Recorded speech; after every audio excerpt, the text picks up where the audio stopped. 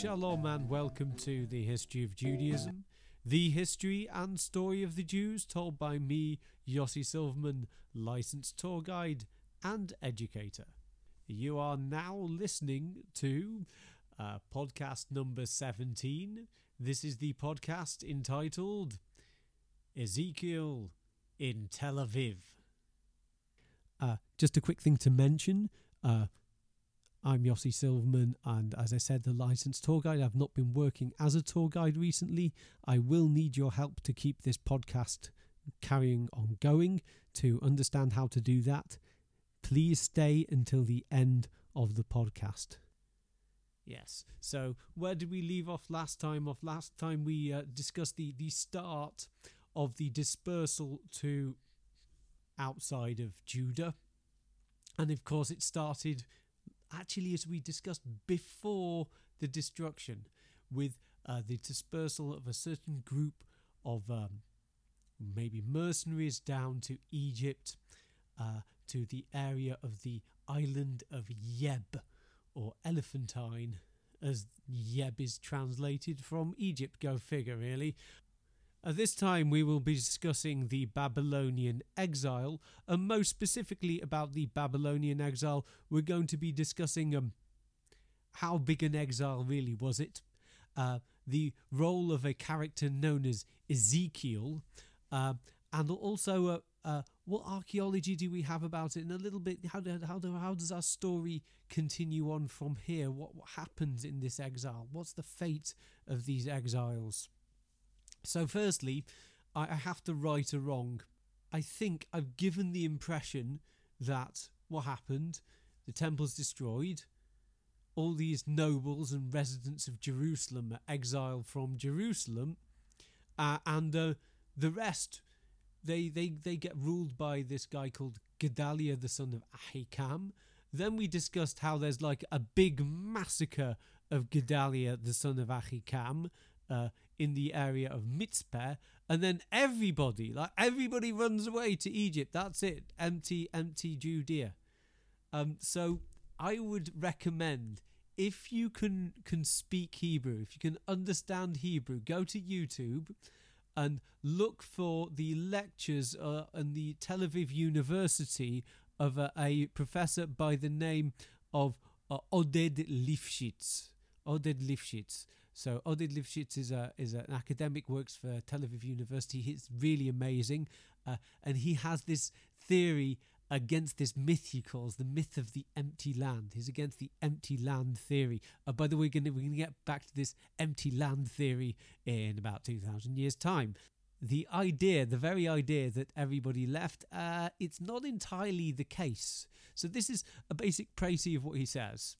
Yes, Jerusalem destroyed. Forget it. There's no Jerusalem. It's like wasted. We discussed the forensic record of this great area of burning, terrible incidences of possible cannibalism, or people at least eating the horses, and things getting really terrible, and then people being taken away, the survivors being taken away into captivity. We also discussed how the noble class, there's no more noble class left, or at least noble class of a certain milieu, a certain degree.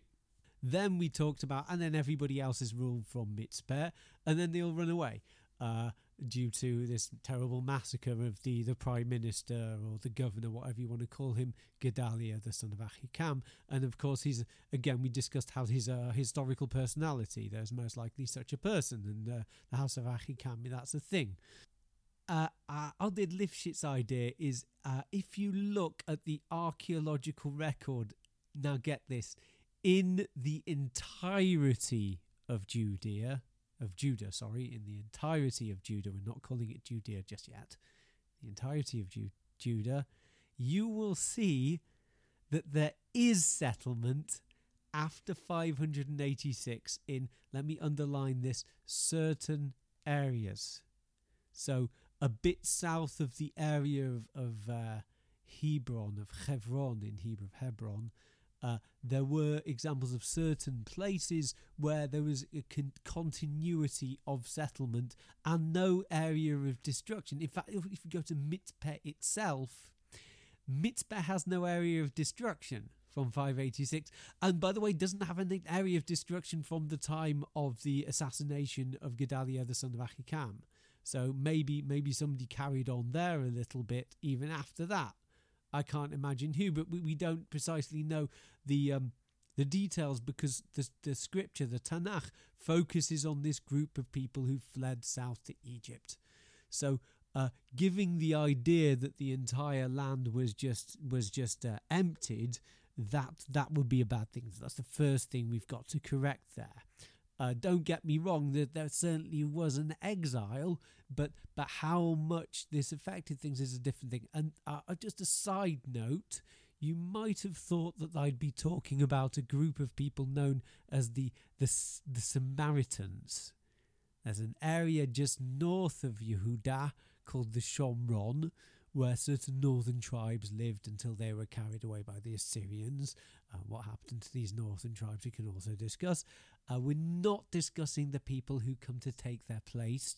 There's a big controversy who they are, called the Shomronim, the Samaritans, and their claim that they're the Judans that stayed behind is something else we're going to discuss later. We're not talking about that. We're talking about something slightly different, just very slightly different. Okay, on to who was it who got exiled. So the first of our dramatis personae, our dramatic characters who was exiled, I'm going to discuss is Zedekiah. So what happens to him? Not a nice story. He's chained in the local governing area, a place called Riblah. If you look at the fun video I made with the kids, where we discussed the first conflict of Babylonians entering the area, the people are taken away in chains to Riblah is a kind of idiom used with people being carried away in chains by the Assyrians, and later on the Babylonians. So Riblah most likely is a place around in the Syrian area near the rivers there. Zedekiah is carried away with his children in chains to Riblah. There his children are killed before his eyes. That's the last thing he saw, as we said. And then his eyes are put out, and that's where he dies. So that's the first scriptural person who's taken away. Also before that, a very important thing, as well as we hear all the nobles are taken away to Babylon, most specifically mentioned are that the nobles taken away in the first wave before the destruction of the temple in 586, meaning the king before Zedekiah, Jehoiachin, or Jehoiachin, with the N at the end, not Jehoiachim, and all his family. What happens to them? Aha! Now we do actually know what happens to them, because he is a historical character. We do actually have our mirroring narrative, or as we've tried to discuss all the way through, we want a historical narrative mirroring the Bible. So we know what happens to Jehoiachin. What happens to him? Well, he spends the rest of his life in Babylonian captivity. What's our evidence? Our evidence is a ration tablet, which I can actually even read to you. So what do I mean by ration tablet? So these people are royal hostages, and everybody wants to do the done thing. It's not being very British about this. Everyone wants to play the rules properly, and that means you've got to feed your captives. So we got some of the receipts. Yes, we actually have a cuneiform tablet of the receipts of a whole group of royal hostages, and I'm going to read a bit of that to you right now. So the ration tablet is a long list of different ethnicities and names and all the different produce that they received, and to one person, one king, whose name was, let me get this right, the name was something, maybe Lakin or something like this, with his sons of the king of Lahudu. So that sounds like Yahud, the heir of Judah. They get some oil. And then there's another tablet, because it's actually a number of tablets. Then there's also 1.5 cillars of oil for 3 carpenters from Arvad. So that's what they get. And then there's 11 and a half, there's an amount of oil for 8 woodworkers from Byblos, and then 3.5 cylinders of 7 Greek craftsmen. That's half a cylinder apiece, and that's a weight of oil they're getting. Then half a cylinder to the carpenter Nabutir. I know, wait with me. And then here's the shocking piece of information: 10 cylinders. So they've all got this thing: 10 cylinders of oil, certain weights of oil, measurements of oil, to a person called La Ku'ukinu. La Ku'ukinu. Sounds like Joachim, right? If somebody was saying Joachim in a slightly different language. The king of Yahud, his son. The king of Yahud's son, La Ku'ukinu, Joachim, who was the son of a king, also king. And then 2.5 cylinders for the 5 sons of the Judean king. And that's explicit. That's not like, oh, is it really? No. It says explicitly a certain amount of oil for certain important captives. You see, they've got these important craftsmen and the king of Judea, who also gets this oil. And so this pretty much is discovered near the gate of Ishtar. It's now kept in the Pergamon Museum in Berlin. It's written in cuneiform, and it leads you to think people weren't just taken into captive. What happened? They're taken care of. It's awfully bad form, and this is actually a historical thing, even going up to wars against the Crusaders with Saladin. It's awfully bad form to kill kings. One simply doesn't do that. You have to provide for them. You have to give them food. If you watch The Kingdom of Heaven, I believe they even represent this with Saladin keeping Guy de Lusignan alive, the Crusader king, Guy de Lusignan.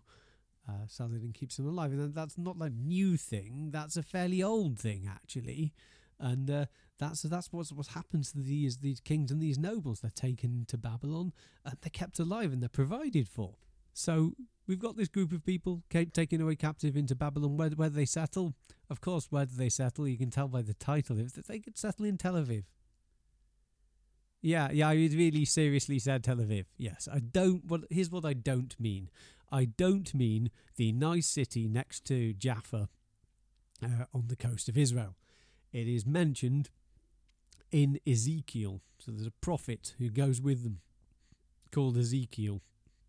And he talks about how he settles in a place called Tel Aviv, which we think might be a corruption of a kind of Akkadian name, Tal Abubu, meaning the destroyed mound of a flood. So next to the flood banks, and near a river called Nachal Kvar, which we think is a corruption of something mentioned again in Akkadian sources, a place called Kavaru, the river Kavaru. So it's a tel next to a river called the Kvar in Hebrew, Nachal Kvar. But in Akkadian, kind of channel system written about in Akkadian sources called Kavaru, and we even think we know what that means. It's a cognate, meaning a word in one language similar to other languages. The cognate, the similar word in other languages. In Arabic, there's a word kabir, meaning great. So the great channel system, which makes sense.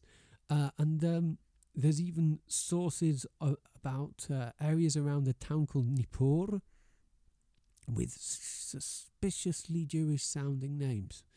There's a town known as Al Yahudu, the Jewish town, Jew town, like Chinatown, I suppose. And Beit Abiran, the house of Abiran. Sounds a little bit like Abraham, which is kind of interesting because we don't have that many sources talking about Abraham. There's a little bit more supposition there. We have locations even that these people lived, and we have even later tablets talking about Jewish craftsmen, Jewish administrators of the Babylonian Empire. Professor Oded Lifshitz does actually talk about how, according to his opinion, the Jews in Babylon, what we can actually really start talking about, not just Judahites, meaning people living in Judah, but they're Jews, they're a new ethnicity in the Babylonian Empire, tend to be administrators, and he says tax collectors. And he even isolated this as a kind of theme running throughout Jewish history. Since Jews are dispersed, they actually become the kind of administrative class in many places, tax collectors, even as late as the dispersal of Jews into the Polish kingdoms. Jews were tax collectors in the area of Poland. So he kind of connects it to that idea of Jews being the money people. We kind of don't shake that one off, do we? Even today, you think of Jews as being the money people, and it has some historical background even at this early point. And I'd like to actually even quote Ezekiel at this point. I like to quote Ezekiel because I really feel that he is the prophet of the diaspora. He is the prophet of the first diaspora. And I'm going to read his words in Hebrew because it really, to me, introduces the theme that we've been discussing. And it was in the 30th year,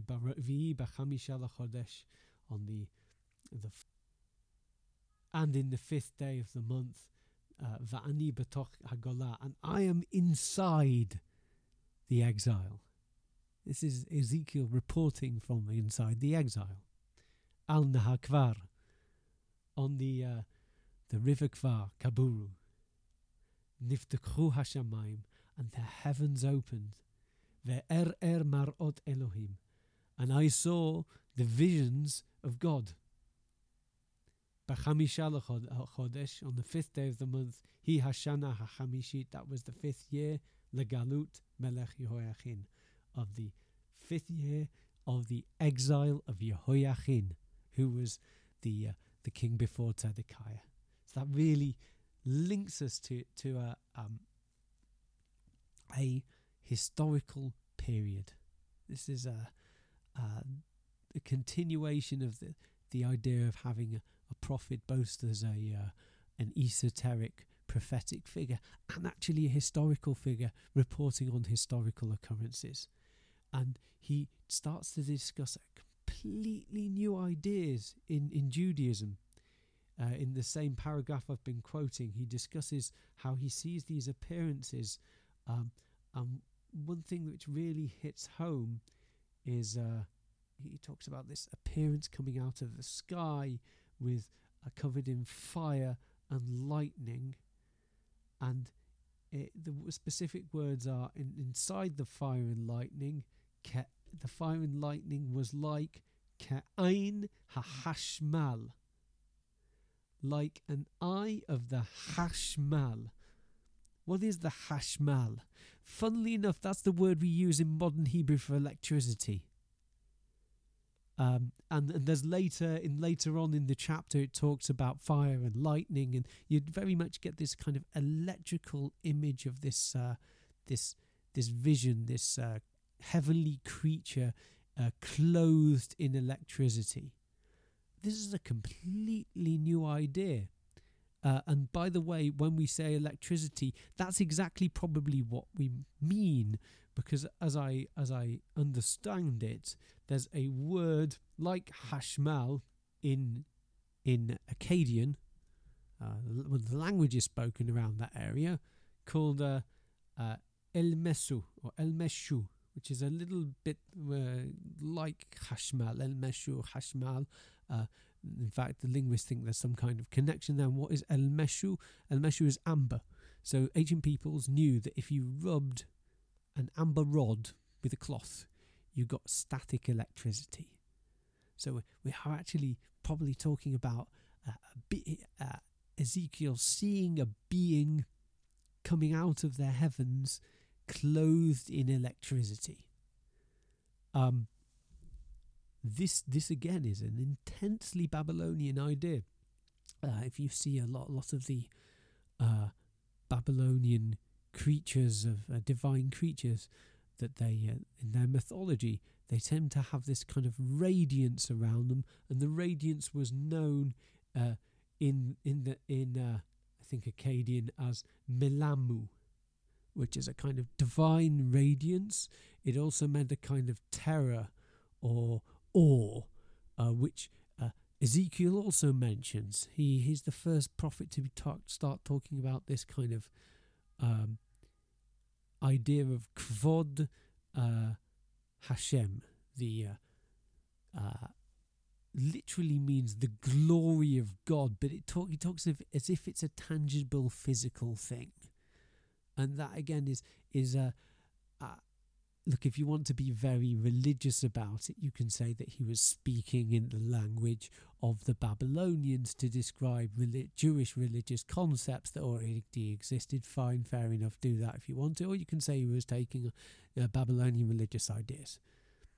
And we start to see the kind of slow change in the way in which the religion is spoken about, starting to use Babylonian concepts and Babylonian ideas, and many ideas actually come from Babylon. We can probably, in my mind, one of the most important things that comes out of this exile, which is a really short exile, we're talking barely 70 years, if that, possibly even 40 or 50 years, the language changes. People wrote in this kind of stylized, almost hieroglyphic script in the area, not the same script that you can read Hebrew in today in the Bible or in prayer books, that they wrote in this kind of stylized hieroglyphic script. Nowadays, the script that we use is Aramaic script, which is the language of Babylon. They actually changed their entire language and to write in the Babylonian script, and probably also likely that this was also the script of the later Persian Empire. So people, it was even to the extent that religious texts were written in Aramaic now, not in this stylized script, which is actually, we know that as being either, there's different names for it, Proto-Canaanite or Canaanite script or Proto-Phoenician script or various different names for it, but it's basically the same thing, this funny stylized script. If you look on my website, you'll see examples of it, scoutisrael.com. It changes to this kind of block script, which is the script of Aramaic in Babylon. And I think that's huge, because a language represents the consciousness of a people. It's what we talk to each other in. It's what people write notes to each other in. It's what people pray in. That changes. And that changes because this elite, and there's not even all the Judeans, this elite is living in Babylon. And also Babylon takes over completely. It takes over the Middle East. It takes over the area of Judah. It takes over, eventually gets conquered in itself by Persia, but they again carry on this Aramaic writing, and that's it from now on. That's how people write.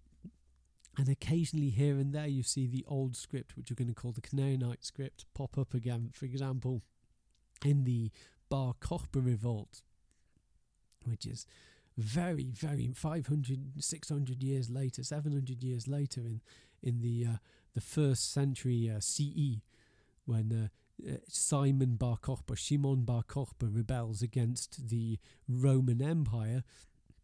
They use this I think they in documents write God's name in the Canaanite script, and the rest of it, like everybody else is writing, in Aramaic script or Greek or Latin, which is what people wrote then. So that's a huge change in just the space of 40, 50 years. Another thing, if it wasn't enough to say that the language changes, the way people record time changes. Before this, people recorded months in various different ways. The most notable way was in a calendar found near a little hill just outside Jerusalem called Tel Gezer, and they record the month in the following way. You have Asepha, which is gathering. You have a month called Kor, called cold. You have a month, this is not in order, a month called Kayitz, called summer, or really the end of things. And you also have a month of gathering, a month to do with barley, and a month to do with measuring grain, and a month of the end of Kates. This is from the one possibility from the Gezer calendar. Also just months got names in terms of numbers in the Bible. First month, second month, third month. That's the kind of thing. If you read the Bible, that's another impression you get of the names of months. But after this point, the months actually get the names of Babylonian months. So, for example, the month that passed recently was the month of Elul. Elul, which is just the name of a month. The month I'm in at the moment actually is Tevet, which is, I think, from the Akkadian word Tebetum, meaning a muddy month. And there's even months with the names of fertility gods, like Tammuz. Tammuz was a Babylonian fertility gods. So even the way they recorded time became different. The other thing, very important birth of something, if we're going to focus on what's born, is this idea of longing to return to Jerusalem. And let's not forget, this is longing and returning to Jerusalem, even though people might be living there anyway. Because we said that the land is not left empty. It's still populated, but there's what's the main difference is no rule. It will be a theme from now for the rest of Jewish history that it is not enough for Jews just to live in the Holy Land. They have to be controlling their own destiny. Yes, I'm sure there's people living in the South Hebron Hills, and I'm sure there's people living scattered around the area that was Judah. And yes, they're under Babylonian control now, and that's not what they want. They want Jewish control. They want to have a temple. They want to have kings and princes. And it reminds me of a video I produced recently talking about a completely different subject about the idea of why Jews don't accept Jesus. And you can look that on my YouTube channel. There's a shameless plug for my YouTube channel. One of the reasons is that a Messiah has to bring rule for Jews in the land of Israel, rule by Jews and for Jews, Jewish self-determination in the land of Israel. That's I think especially evident in the writings of Ezekiel. And then also you have coupled with that the writings of the earlier prophets of Isaiah, Yeshayahu, who talks about world peace. So that's I think the idea of the rebirth of the nation, and to express that best. I think nothing expressed that best as the following prophecy again of Ezekiel, that the prophet of the Babylonian exile is what we're going to call him. So he says, I'm going to read this in Hebrew and English again. Haita alai yad Hashem, and it was on me. The hand of God was on me. V'yotzi eni beruach Hashem, and He took me out with the Spirit of God. The Spirit of God took me out. V'yancheni b'tocha bika, and He put me in a valley, or the valley. V'hi melea atzamot, and it was filled with bones. V'hevireni alehem saviv saviv, and this Holy Spirit causes me to pass around the bones again and again. V'hine rabot ma'od al pnei habika, and they were very, very many on the face of this valley. V'hine yeveshot ma'od, and they were very dry. V'yomer Elai, and God said to me, Ben Adam, son of man. That's, by the way, the classic way that Ezekiel describes himself, as Ben Adam, son of man. And this becomes in modern Hebrew the word human, but really it's an elevated thing. It refers to a person and their personal connection with God. As a side note, Christians take this to mean son of God. This is not evident in Ezekiel at all. It very much means son of man, son of a man, born of a woman. You're this lowly person connecting with the divine. So, Vayomer Elai said to me, Ben Adam, son of man, Hatichayena atzamot ha'ela, can you cause these bones to live? Vayomer, Va'omar, and he said, meaning this heavenly spirit, Va'omar, and I answered, Adonai, my Lord, Elokim, the God, Atayadata, you know. Vayomer Elai, and he said to me, Hinaber ala atzamot ha'ela, prophesy, go into a prophetic state on these bones. V'amarta alehem atzamot ha'avishot shimu davar Hashem. And I called out to the bones and I said, bones, hear the word of God. Ko amar Hashem Elokim, so says the word of the Lord God, la'atzamot ha'ela, to these bones. Hine ani mevi bachem, behold, I am bringing unto you ruach v'chiyitem, a spirit, and you shall live. V'natati alechem gidim, and I shall put on you sinew. V'haleti alechem balsa, and I shall put on you meat. V'keramti alechem or, and I will wrap around you skin. V'natati bachem ruach, and I will give you a spirit.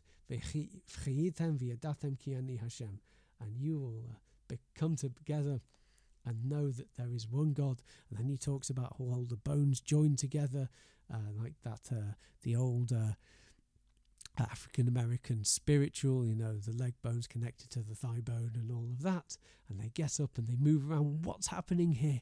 The bones are supposed to be the Jewish people. The Jewish people without self-determination in their land are as if they are a valley of dry bones. And in order for them to regain their corporeal form, and in order for them to move again, they have to be given the Spirit of God. So this is obviously a very religious text, not just a nationalistic text. Religious, yes, they must recognize God, they must join to God, and then they will be able to get up and move around in their land. They'll get to come back. And this is the prophecy of the dry bones, and this is the beginning of a whole set of literatures and narratives running throughout Jewish history of Jews returning to their land. And that is, I think, one of the biggest things which is born throughout through the Babylonian captivity. And why is Ezekiel bothering to say this? It's only 40, 50 years to wait. No, well, do all the people listen in Babylon? Do they all follow God and come back to their land? No, they really don't. And in fact, there is still a Jewish community in Iraq today. The area of Babylon, Iraq, still Jews there. Just to show you that prophets really only prophesy about things people aren't necessarily going to even do. But that is you could probably say that the creation of Tel Aviv, the inspiration to create a new state, comes from the ancient Tel Aviv, where Ezekiel lived. And that's I think one of the things we can learn from the Babylonian captivity. Before we wrap up, I said I was going to mention how things were going along with me recently. Very recently, good news, I have been given a new job in working in Jewish education. I've been very, very lucky. Most of my friend tour guides are out of work still and don't have much state support. They have to go and earn a living. I've already been doing that, working in archaeology and working in a kindergarten. Saying that, at the present time of this recording, I have not started my job yet. Very much struggling to get by. So if you want to support this podcast, the best thing you can do is to go to ko-fi.com/scoutisrael and contribute towards the podcast, and that will contribute both towards the running costs of the podcast. It's not free, and also the actual running costs, in that I need to give up some time to actually make the podcast. Also, you can go to my patreon.com / again Scout Israel, and you can give a more regular contribution in that sense. And as this is the corona period, and I'm expecting a lot of you people listening are in similar situations to me, if you can't do that, go right now to wherever you're listening to this and subscribe, be it iTunes, SoundCloud, whatever. And also, as well as doing that, I do insist you go to youtube.com and search for Scout Israel, the Scout Israel channel, and that as well. Log on, subscribe, so I can also monetize in that sense. That would help me greatly, because again, I've still got to make it up to the time when my new job starts, and even after then, I would like very much to carry on podcasting, but the only way that can happen is if it's worth it and I receive contributions. I very much enjoy the podcasting. But it takes up a lot of my time, and I need your support. Also, don't forget, support can be in words. You can leave comments. Let's have a discussion about this. Let's hear what you think. Thank you very much for listening. You have been listening to the history and story of the Jews. And next time we are going to discuss the Persians and the return to Judah. Thank you.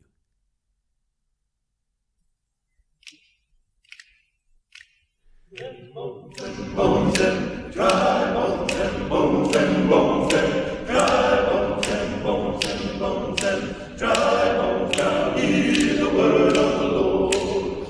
The bone connected to the foot bone, the foot bone connected to the ankle bone connected to the leg bone connected to the knee bone connected to the thigh bone connected to the hip bone connected to the backbone connected to the shoulder bone connected to the neck bone connected to the head bone. Now hear the word of the Lord. Them bones gotta walk around. Them bones gotta walk around. Them bones gotta walk around. Now hear the word of the Lord. Disconnect them bones and dry bones. Disconnect them bones and dry bones. Disconnect them bones and dry bones. Now hear the word of the Lord. Well, the head bone connected to the neck bone connected to the shoulder bone connected to the backbone connected to the hip bone connected to the thigh bone connected to the knee bone connected to the leg bone connected to the ankle bone connected to the foot bone connected to the toe bone. Now hear the word of the Lord. Them bones and dry bones and bones and bones and dry bones and bones and bones and dry bones. Now hear the word of the Lord. Now hear the word of the Lord. Now hear the word. Oh, hear the word. Oh, hear the word.